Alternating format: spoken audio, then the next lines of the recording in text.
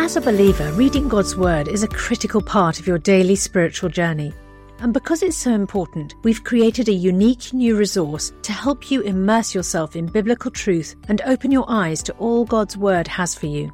It's a free PDF download called The Word 1-to-1 that takes you on a guided journey through John chapter 1. With biblical text and short commentary, each page provides insights that will strengthen your faith in an easy-to-read guided format. There's truly no other resource like this. Download your free PDF copy today at premierinsight.org/resources. That's premierinsight.org/resources.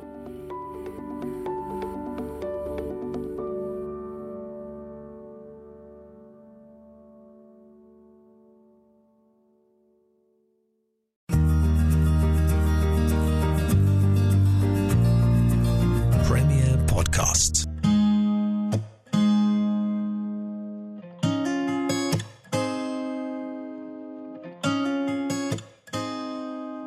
The Ask N.T. Wright Anything podcast.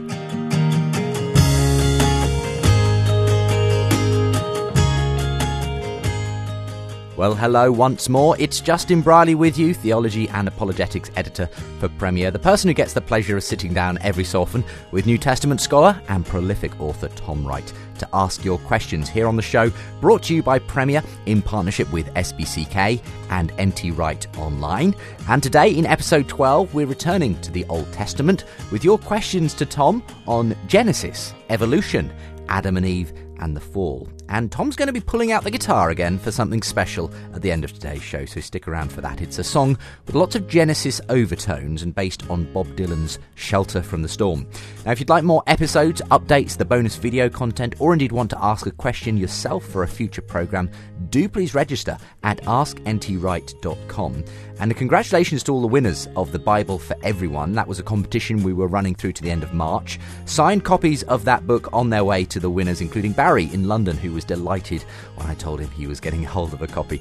Do get yourself subscribed, though, to the newsletter so that you're automatically entered into any future prize draws on the podcast. Again, it's asktwright.com to do that. Right, time to get into today's questions.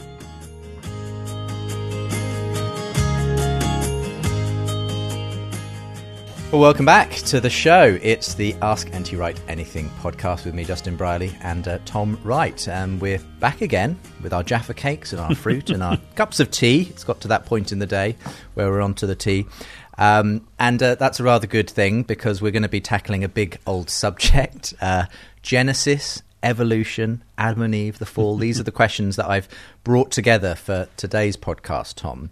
Of course, in a previous podcast, you played for us that song you composed Genesis, with Francis Collins, yes. Which I thought has tremendous words. There's a lot of depth to it, but obviously a song can only say so much, and so can a podcast at the end of the day. Sure. These are big issues, aren't they? Sure. We'll do our best, though. Let's start with George in Mexico. Thank you for listening from Mexico, George. And he says it's simply the age-old question, variously put. Is it indispensable in the interest of a strong Christian faith to be able to reconcile the findings of science with the literal interpretation of the Bible? Oh, my goodness. Two big questions there. I sometimes say to people, the trouble is you think the jigsaw has pieces of this shape and you're trying to fit them together like that, but actually over time that piece of the jigsaw has got out of shape and so has this piece. So the phrase, the findings of science, is always, in fact, fluid. Yes. Every scientific finding is a hypothesis in need of verification, and again, it may take a generation or two, but then along comes Einstein who says, actually, we've been doing it wrong. Now we need to do it like this. And that goes on. And likewise, what do we mean by the literal interpretation? And obviously, over the last 2 centuries, the question of the Bible being, quote, literally true, unquote, has been massive, particularly in North America, where a particular strain of rationalism came in with the Enlightenment broadly, the 18th century, and much of American Christianity seized onto that in a false war, a phony war between people saying it's all rubbish, it's all myth, it's all just made up, and other people saying no, it's all literally true, and pinning that onto the idea of the authority of Scripture, which comes through in Protestantism ever since the Reformation, that if you're challenging the authority of the Pope or the Church, well, what you got instead? Well, it's the Bible. So the Bible must be literally true, otherwise we don't know what to believe. And then, so the Protestant emphasis on the Bible comes together with the Enlightenment emphasis on rationalism, and you got a big problem, especially when then Epicurean scientists like Erasmus Darwin, Charles's grandfather, are saying we've got to look at the way the world makes itself, which is ancient Epicureanism with a modern twist. And then Charles Darwin eventually gets on a boat and discovers some turtles and finches and so on and says, bingo, got it, this is how it all works, sort of. But then the new thing there is the survival of the fittest. And people forget that what that means is, like the idea of monkeys typing Shakespeare, and you've got to imagine really rather a lot of near misses. So for evolution to work, you have to stretch it out over massive millennia. And the ancient Epicureans saw this as well as the modern ones. This is not a modern idea. But this is where the idea of evolutionary development, which I think most modern Christians would happily accept in some way or form, gets hooked up with a modern idea of progress, that actually this is where everything is progressing, and therefore we, the scientists, are telling you the way the world is, we're telling you the way history is going. That's where the problem comes, because actually science doesn't do that, and actually nor does a so-called literal interpretation of Genesis either. And very often when we're talking about the quote-unquote literal interpretation of Genesis, we're talking about the very early chapters, and we're talking about the creation narrative. Absolutely. And in that sense, you know, this is a question from me rather than a listener, though I think a lot of listeners will be asking this question, is simply, if in a nutshell you were asked to say to someone who's confused, how am I supposed to read Genesis if it's not a scientific description of how the world came to be? What is it I am reading? There are several layers, and we loosely refer to it as poetry. And, of course, it isn't poetry in the sense that it isn't composed in the same way as, say, the Psalms are. It doesn't have that kind of verse structure. But it's poetic in the sense that, as only poetry can, it's saying 3 or 4 or 5 things at the same time. And my friend and colleague John Walton from Wheaton College has written very helpfully on this in terms of the ancient Near Eastern world that forms the context within which Genesis would have meant what it meant. The Lost World of Genesis, I think, is that's one of right. those, yeah. He's written several books and a commentary on Genesis. I think 2 commentaries on Genesis, if I remember rightly. And part of the point there is that this description of something being created in 6 stages, ending with an image being put into it, is the creation of a temple. The image being humankind. In Genesis 1, yes. If you create something, this structure which is a heaven and earth structure, which it is, and if the last thing to go in is an image, and then the God who's made it takes his rest, that's coming in to take possession. This is now God's home. This is where he wants to be with his human creatures. And so it's a way of saying, look at the whole creation the way we look at a temple.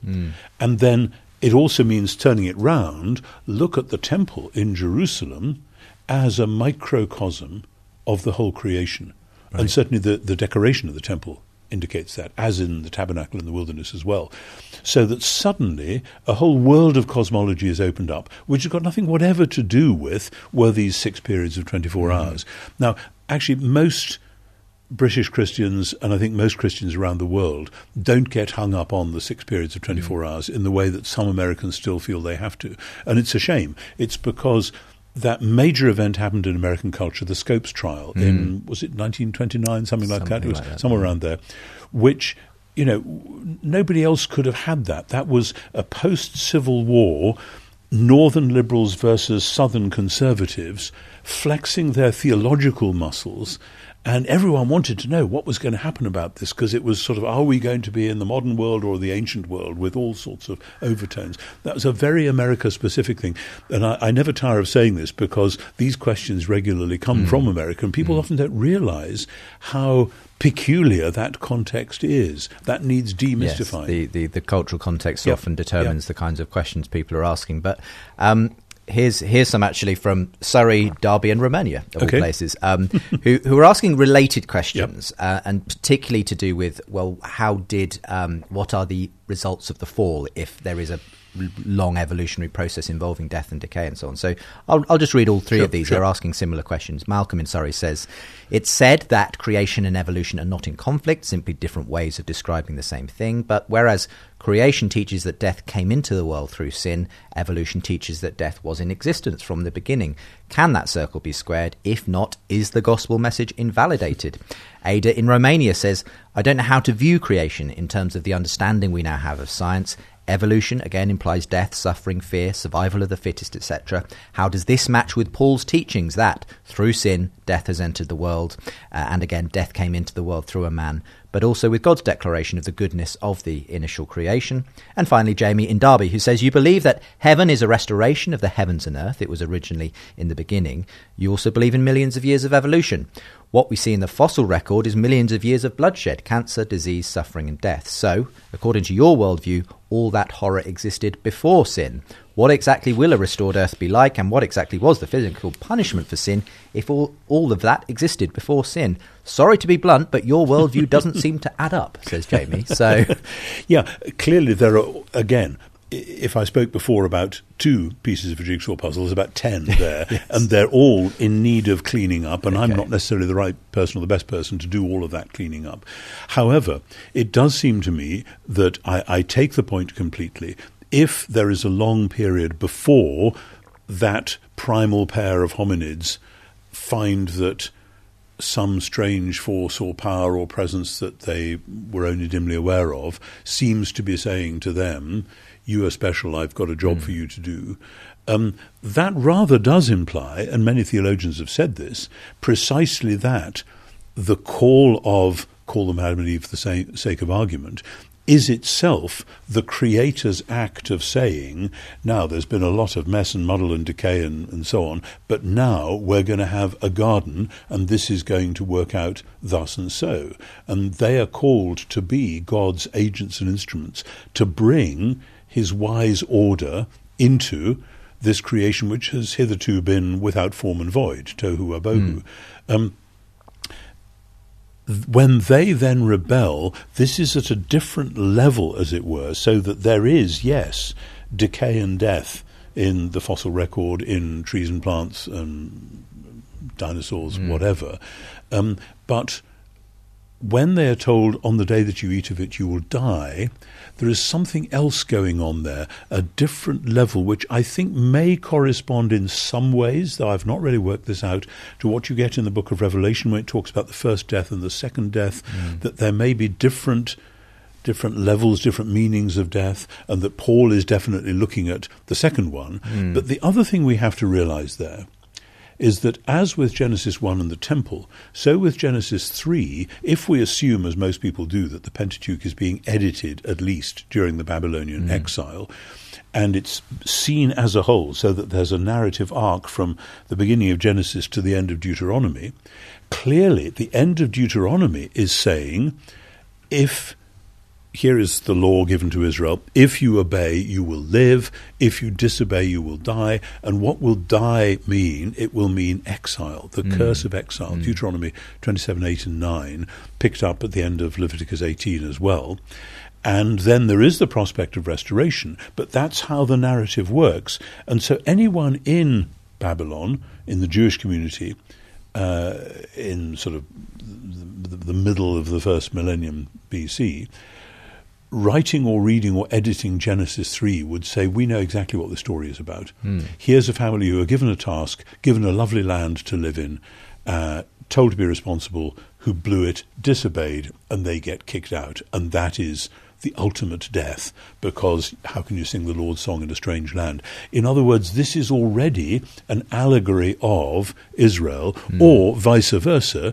Israel is to be seen as acting out what's happened to all the human race. So you've got these different bits of the great Jewish story jangling against one another, and until you've put all that back together again, it's hard, as it were, to put the different elements into a rationalistic scheme and say, well, Paul says death entered, so how are you going to do that? So I'm not saying that solves the problem. In a sense, it complexifies it further, but I think it's a healthy complexity, which then enables us to say that there are levels of death that God's choice of the humans was in order precisely to bring new life and coherence to the chaos, the tohu wabohu, that when they messed up, this was the beginning of a new level of death, which then had to have a new sort of injection of life, that the work of the ultimate human, Jesus, has to do what Adam and Eve were supposed to do, but also to rescue them in the process. And that, I think, is why Romans 5:12-21 is such an incredibly difficult and dense passage. Paul is saying all of that at the same time. Right. Well, let's talk about that again from a different perspective. Robin Downderry asks, what is Genesis 3, by which I assume he means the sort of passage about the fall of Adam and Eve, the rebellion, trying to tell us about a fundamental fracture between God and man? Why does Western theology in particular appear to traditionally focus on the fall and the curse? Why would God curse and banish a mankind that was created in love and blessing? About 20 years ago, or maybe even more, maybe 30 years ago, there was an American called Matthew Fox, who was actually a Dominican, except the order then didn't like him anymore, and I think he became an Episcopalian, actually, as many do. And he wrote a book called Original Blessing, which was a kind of an answer to Original Sin. And he was basically a New Age proponent who used to go and stay up at the community at Findhorn up in northern Scotland and so on. And it was an odd mixture. I once did a television program with him and one or two other people, and it was an odd mixture of bits of genuine Christianity with bits of extraordinary New Agey stuff from, it must have been the 80s, actually.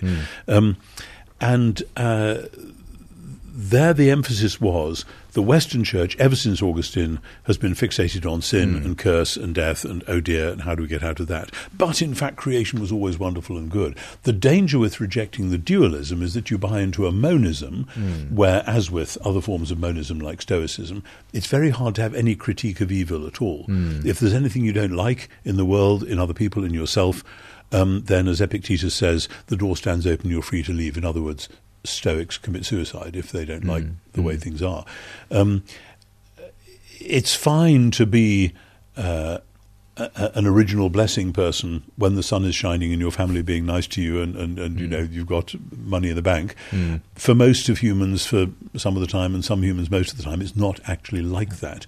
And so most humans most of the time are faced with the question, well, yes, there are great good impulses, but things have gone horribly wrong. It's like, you know, people say, well, I can't believe because of the problem of evil. But if you're an atheist, you have the problem of good. Why would anything seem other than random if you're a complete atheist?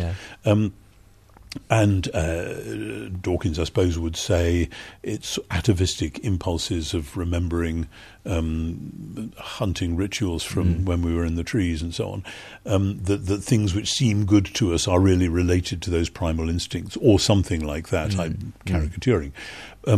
So I want to say, yes, God created the world and he created it good, but the goodness was never static. It was always, Genesis 1 is the beginning of a project. It's not a tableau. This is really, really important. So that in the New Testament, it isn't a matter of saying, let's go back to the garden.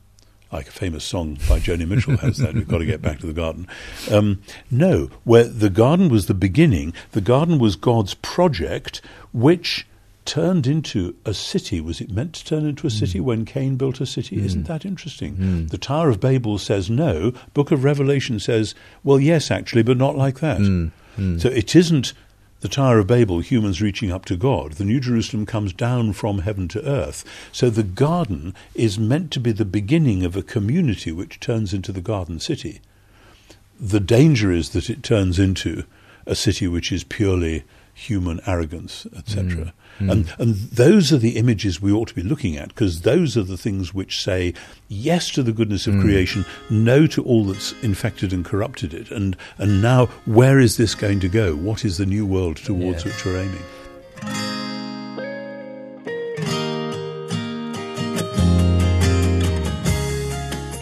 The Ask NT Wright Anything podcast is brought to you by Premier in partnership with SBCK and NT Wright Online. Now, NT Wright Online is the place where you can find all of Tom's online theology courses taught by Tom himself in video format. Now, if you've been around church, you probably know the Lord's Prayer, but have you ever really thought about it and why Jesus gave it as the model for talking to God? In his brand new course, Tom will guide you through the context that informs the Lord's Prayer, the deeper ideas in it you may not have noticed, and practical ways in which the Lord's Prayer can shape your daily spiritual practices. And podcast listeners can get it absolutely free. Just go to ntwrightonline.org/Ask NT Wright.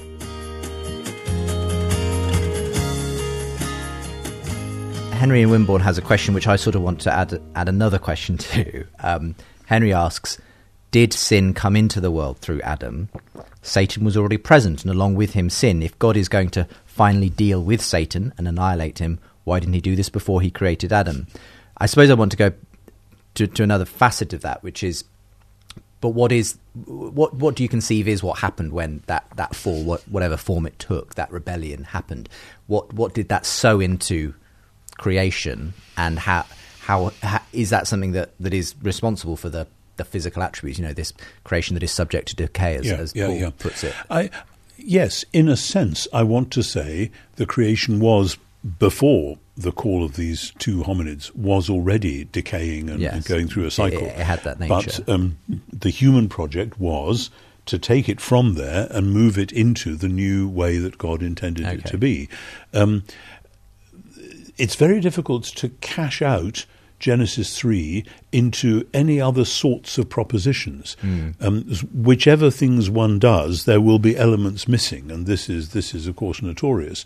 And but I do want to say that the early pair, if they were a pair, and I don't much mind if there were exactly two of them, but you know what I mean. The early hominids who are given this vocation are thereby given a call to worship the Creator and reflect his wise stewardship into the world. And somehow there is this tree in inverted commas and this snake in inverted commas, which say there are other possibilities here. Do you have to do this? And I wouldn't go all the way into the traditional, quote, free will defense, unquote, as though we had to have freedom in order for it to work. But something like that needs to be said along with all the other things that are going on. And part of the rationale of why there's a snake seems to be that in the lavish, extraordinary creation that God made, once you get away from sort of thinking of God simply with these 6 periods saying, now I'm going to do this, now I'm going to do that, now end of conversation. Once you move with somebody like John Polkinghorne into a much more open idea of God, dare we say, experimenting, God saying, let's do giraffes, why not? Let's do pineapples. I mean, you just have to think around creation a bit, and you have to say God was having fun with this stuff. But out of all of that, God is a much more unpredictable God. The danger is that I think ever since particularly the deism of the 17th and 18th century, we tend to see God as the clockmaker, as the one who's made a machine that ought to work, and if it isn't working, it's his fault for making it wrong. And I think that's a fundamentally wrong view of God. I mean, coming back to Henry's question where he asked sort of about the role of Satan in all this, and I have heard others speak of the idea of a sort of fall before the fall, the kind of the cosmic fall, which at some level precedes and is kind of, I've heard theologians speak of that as being the thing that creates the nature of the universe into which Adam and Eve are this project of restoration. I'm not sure about the word nature, but there's some sense in which a cosmic fall, and I forget the exact reference in Scripture, but where we only have a very brief mention of it, but the idea that there was an angelic rebellion. It's the beginning of Genesis 6, where when the Watchers, and this is where some of Milton comes from and so on, the rebellious angels who get cross because it seems that God is going to make these human beings who are going to be his primary agents, and these angels think, hey, that's not fair, we ought to be that. There is enough in Scripture about that, in some of the Psalms as well, actually, for one to say something like that seems to be there. what we have to have again and again with Scripture is appropriate hermeneutical humility. This doesn't mean that we can't know things. It means that we just may not have very good language for this. And I think they were as aware of that as we are. Just like we today, we talk about there seem to be some forces unleashed. You look back at the history of the 20th century and you say, in the 1930s, there just seemed to be demonic forces unleashed. I have no idea what that phrase actually means, but what we're saying is more was going on here than simply the sum total of a few wicked human beings. Something else was at work, rather like Scott Peck says in his book, People of the Lie, that there's a certain amount that humans just do by messing up, but then there is another dimension beyond that. And it seems to me that to project that back onto early cosmology cautiously is quite a wise thing to do, because Scripture does seem to be doing that. And that doesn't exactly explain why there's a snake in the garden, but I think you have to say something about the freedom of God and God's lavish letting be, God saying, let there be this, let there be that. And the things that God says, let there be to, are not puppets. There's a sense in which God does and doesn't control them, like the author of a novel does and doesn't control the characters. If the author of a novel tries to control the characters too much, it'd be a very bad novel. Yes. Let's get a last question in from S. Drummond in Texas. And I think this does fall into the sort of whole free will sort of question. But S. Drummond says, one question I've never found an answer nor have seen discussed among theologians, and I did study theology and philosophy, regards Adam and Eve's fall. And he says he understands the Bible passage may be allegorical, but how could their disobedience be a punishable sin if they were created pure and couldn't tell the difference between good and evil before committing the sin? If they committed the sin willingly, it means they chose evil over good and could already tell the difference. If they did it ignorantly and couldn't differentiate good from evil, then God would have been unfair in his judgment. The only logical answer, in my view, according to the story of Genesis, is that they already knew good and evil. Yeah, this is a cleverly argued little bit of sort of philosophical speculation. And as an exegete, as a historian, I'm always wary when theologians or philosophers say this must have meant or would have been or whatever, because I want to say, hang on, what is being smuggled in here? And I would want to take that whole paragraph and just gently unpick it and say, are we sure about these moves here?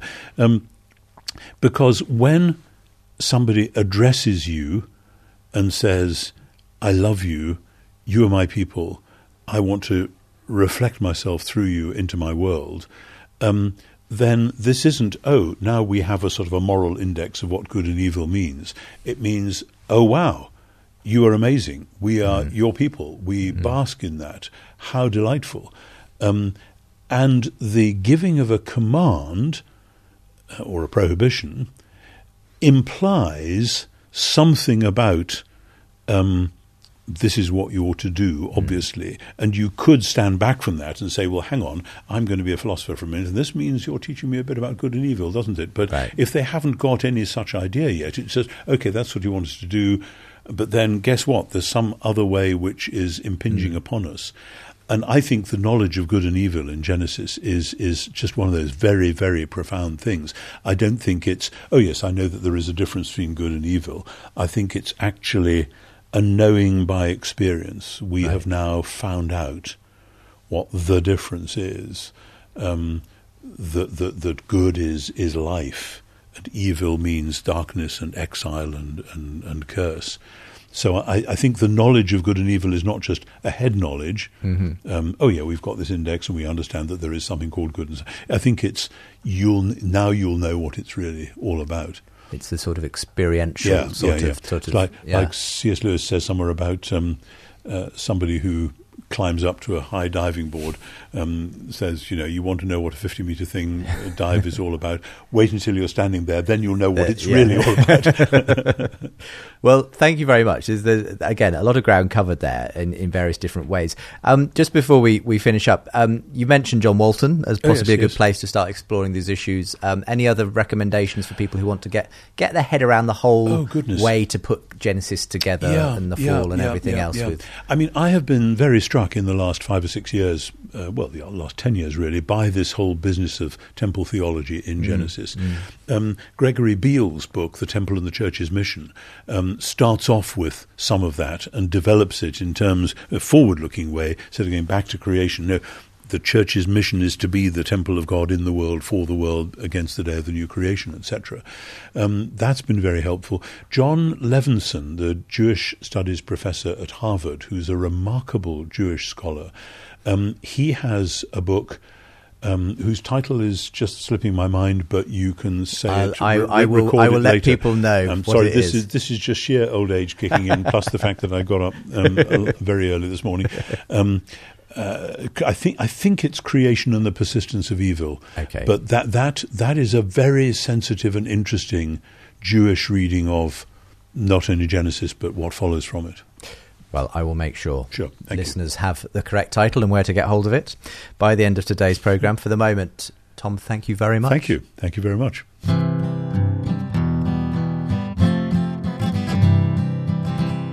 And I can confirm that the book Tom mentioned there by John Levinson is Creation and the Persistence of Evil. It's published by Princeton University Press. Well, thanks for listening to today's show, but do stick around to hear some of the stories from Genesis, set to another classic Bob Dylan tune in a moment's time. We'd also love for you to sign up to the show newsletter. It's every fortnight. It gets you bonus video content as well, and exclusive updates and access to book giveaways. Loads of opportunities if you sign up to the website. Also allows you, of course, to ask questions yourself. So do go there to askntwright.com and get yourself subscribed. Tom, we've got another song from you. Always enjoy this part of the show where we get to hear something from the playbook of Tom Wright. So this is something you've come up with, again, with a friend of yours, Francis Collins, who's a well-known Christian scientist, and another co-author. My friend Brian Walsh. I wrote the first 3 verses of this. I had the beginning of this song in my head for a year or two, and it goes to the tune of Bob Dylan's song "Shelter from the Storm," which ought to be played in E major, but my voice won't do that anymore, so I'm going to play it in C, just down a bit. And because Brian Walsh is, as well as a theologian, is a great Dylan fan, I sent Brian the first 3 or 4 verses and said, what do you think about this? And blow me, by email, back came another verse, which I then fiddle around with. And then I sent them all to Francis. Francis wrote a special last verse for the Biologos conference, which was coming up. That doesn't really fit with how I'm doing it now. But so it was, like a lot of things in life, a rich collaboration. It sounds like the next, Crosby, Stills and Nash. It's Wright, Collins and Walsh. Yes. But it tells the story of salvation from 1 or 2 unusual angles and kind of gets them scrunched up together a bit, which. And had its first airing, did you say, at the Missio Alliance conference? I think it had its first airing at a Biologos conference in Houston a couple of years ago, and then I doctored it a bit and then did it at the Missio Alliance. Yeah. Well, anyway, let's hear it. Okay, and the harmony of Shelter from the Storm is actually quite basic, so there's not much guitaring, it's just... Okay. When Cain had married a local girl, as they always knew he would, and Seth was running the family farm, and Abel was gone for good. Then Eve shook her head, and to Adam she said, as they planted out the corn, "We've a family to feed, but what we need is a new world to be born."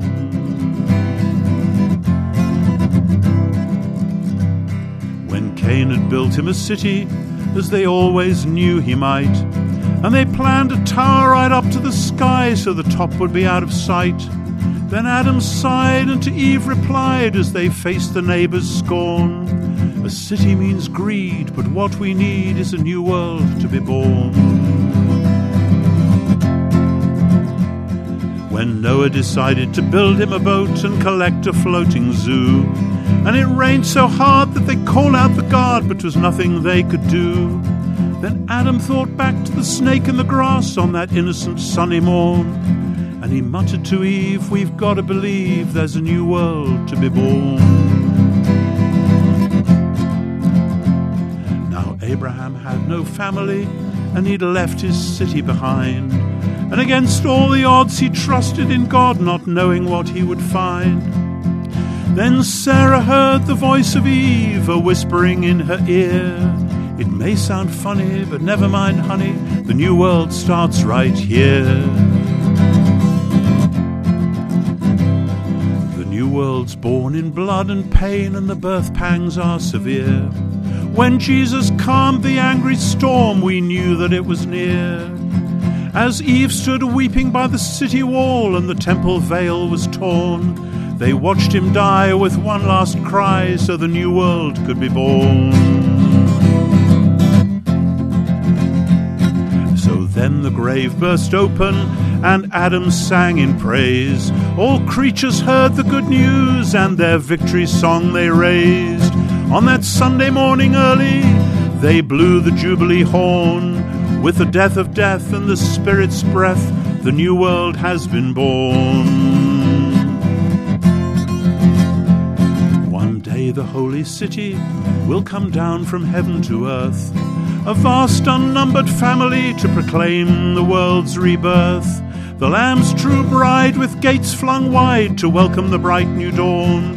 With the slaves set free and fresh leaves on the tree, the new world has been born.